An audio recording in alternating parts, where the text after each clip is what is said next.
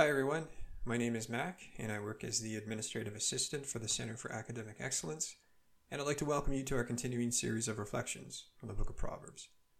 The proverb I want to consider today touches on the sovereignty of God in our lives and the peace that we can receive when we have faith in His sovereignty. Now, we've lived through, and to be perfectly honest, are currently living in some very uncertain times. We're coming out of a pandemic, there's war in the Ukraine, the cost of living is getting higher, and some of us might be facing difficult circumstances on a personal level, whether it's significant loss, distressing news about our health or the health of someone we love, or important decisions we have to make. There is no shortage of adversity in this world, unfortunately, and whether the strain is felt by everyone, such as the war or the pandemic, or is felt individually in ourselves or with family and friends, it's natural to want to understand the purpose behind the challenges we face, or to see how those challenges will end ahead of time. I know for me, trying to understand the purpose behind any personal hardship can be very therapeutic. Unfortunately, we don't always get an answer to our questions, and the distress that we feel can have an impact on our faith. So, it is my hope, with the help of the Holy Spirit, to unpack the meaning of the proverb I've selected for this devotion and consider the comfort it offers to the saints when they face times that are difficult and uncertain. I also want to present some thoughts on how we are to live in light of this awesome truth, that everything which happens to us either comes from God or is allowed by Him. The verse for this devotion is going to be Proverbs 20:24. It's taken from the English Standard Version and reads, "A man's steps are from the Lord. How then can man understand his way?"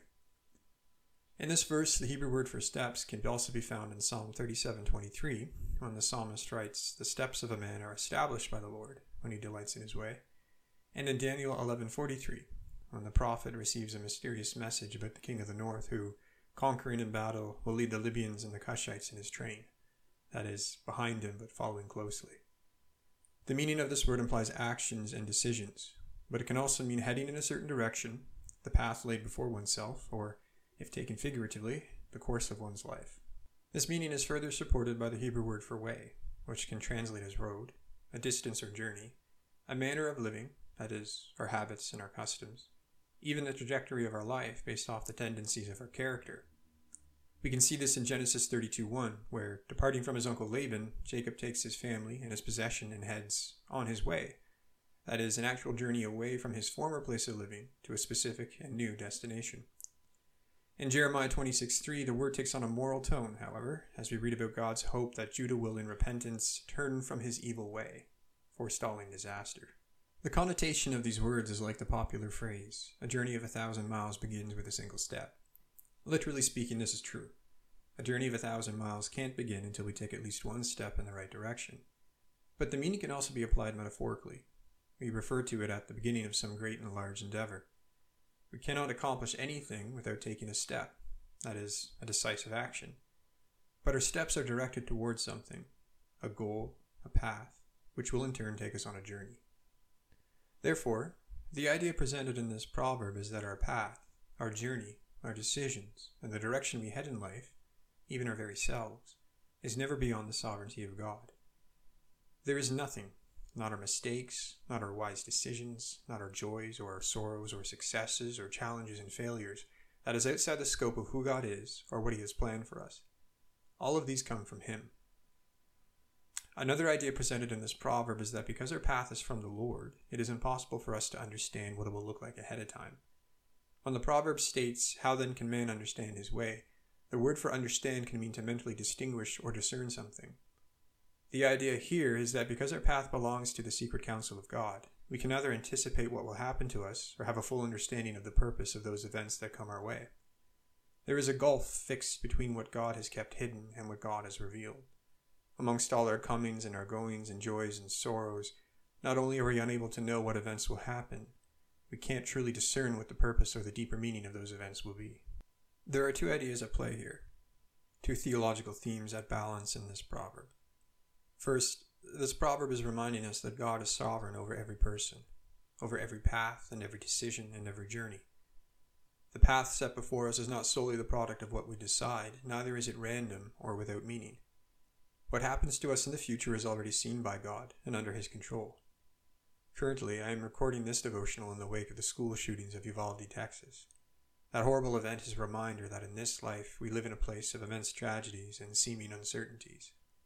But this proverb shows us that God is not unaware of any of it and remains sovereign and unconquered over all of it.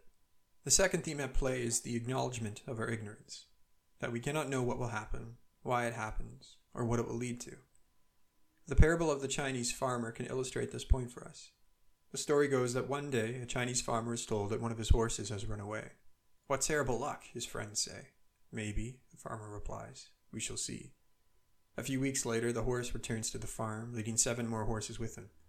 "Your horse has returned and brought with it 7 more horses," the friends of the farmer exclaim. "What luck?" "Maybe," says the farmer. "We shall see."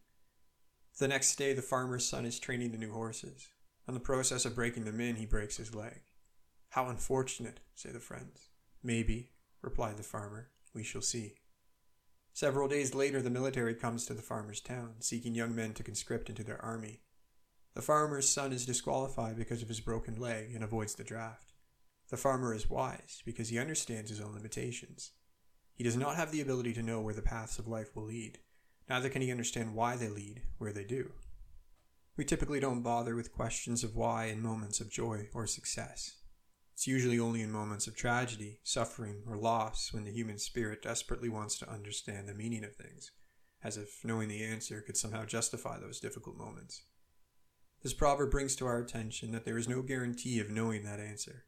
As God says in the book of Isaiah, "My thoughts are not your thoughts, neither are your ways my ways." The book of Proverbs was crafted to guide its readers into practical wisdom, that is, wise action.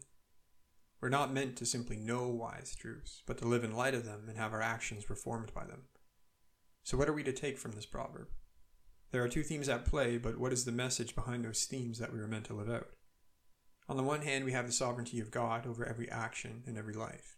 Then, on the other, we have the humbling reminder that we may never know what will happen to us, nor is there any guarantee we will understand why it had to happen once it does. I believe that this proverb is not simply telling us that God is in control and that we are ignorant about the deeper meaning of things. Rather, God's sovereignty and our ignorance are ideas that are closely related to each other.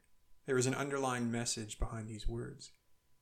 I believe that when we reflect on this verse, we're not meant to isolate one theme from the other, but infer the intended meaning.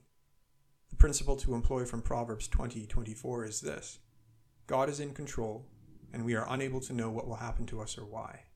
So we should stop trying to figure it out. Stop trying to understand why. Stop fretting over decisions that must be made as if God was unaware they had to be made or was unprepared to deal with their outcome. During tragedy, grieve. But don't expect to know why what happened had to happen. During trials and disappointments, don't just recall that God is in control. Remember that the path set before you comes from Him. So how will you understand it? We certainly must practice any due diligence and be wise with our time and resources, but Proverbs 20:24 is a call to embrace our ignorance and to rest in God. So then, what can we do to rest in the way this proverb suggests? The answer must draw on the themes that reside in this verse. We begin with the first fragment of the text. A man's steps are from the Lord. We ought to remember that because the journey of our life is from God, nothing that happens is meaningless. There is a reason for what we experience, even if that reason is hidden from us. The implication of God's total sovereignty is that nothing is without meaning, and although we don't always see it, we can have the faith that whatever God has brought or allowed into our life is there for a reason. The path that comes from God is paved with divine intentions. Our steps come from, are ordained by, God. Ultimately, God will decide what happens and what doesn't happen. The affirmation of some events, or their allowance, and not others, strongly imply a purpose behind the scenes. The second fragment. How then can man understand his way? That is, we need to stop trying to see ahead as if we could discern what will happen to us. We should also stop reading into events, generating specific reasons that explain the meaning of our circumstances. We need to stop trying to comprehend the whys of life or assume things before they happen. God, in His own time and own way, may reveal to you the reason for what it is you went through. But for yourself, based on your own investigations, you will never truly know the purpose of your path, where it will lead, what the outcome will be, or why. This is undoubtedly the hardest step to take. It's normal to want to see ahead and understand. But just like the Chinese farmer, we must learn to accept our limitations. Job was never given an explanation for his sufferings, and it was his 3 friends who stood condemned, despite trying to explain all that had happened to Job as if they can discern what God was up to and justify his ways. Finally, we must remember that God is our Father, and that because of Christ, he is constantly working for our good. If we forget this point, we open ourselves up to bitterness against God, and from bitterness, disobedience. Because we fail to trust his heart and intentions, we might look at the challenges of life and infer that God is either uncaring or he's cruel. But if you belong to Christ, you have the promise that all things work for the good of those who love God. Because of Christ, you are secured in the favor of God. The story of the farmer contains wisdom, but it's incomplete for those who are in Jesus. It is good to recognize our limitations, but Christ has given us more than this. He has secured for us the certainty that no matter what happens or what we decide, it will work out for our good. Even in our limitations, we have the promise of his favor. We can look at life recognizing that despite our ignorance, what has happened or will happen will be inexplicably used for our benefit. Lord willing, I have shown the comfort we can take from Proverbs 20:24. God is in control of our journey here on earth. It's not left to us only, but the sovereignty of our loving Father is watching every step and in control of every path. Because of our limitations, we should stop trying to figure things out. Instead, we should rest, knowing that it is our Father who works everything for the good of those who love him. When the veil of our ignorance keeps us from discerning our journey, we need to understand it as God's invitation to press into him and to familiarize ourselves with who he is. When we are tempted to try and figure things out and steal comfort, we should not preoccupy ourselves on those things that God has hidden from us. Instead, we should look at what he has revealed and consider its meaning and purpose. What God has revealed is Christ crucified and resurrected. That God is for us, and for those who love God, everything works out for good.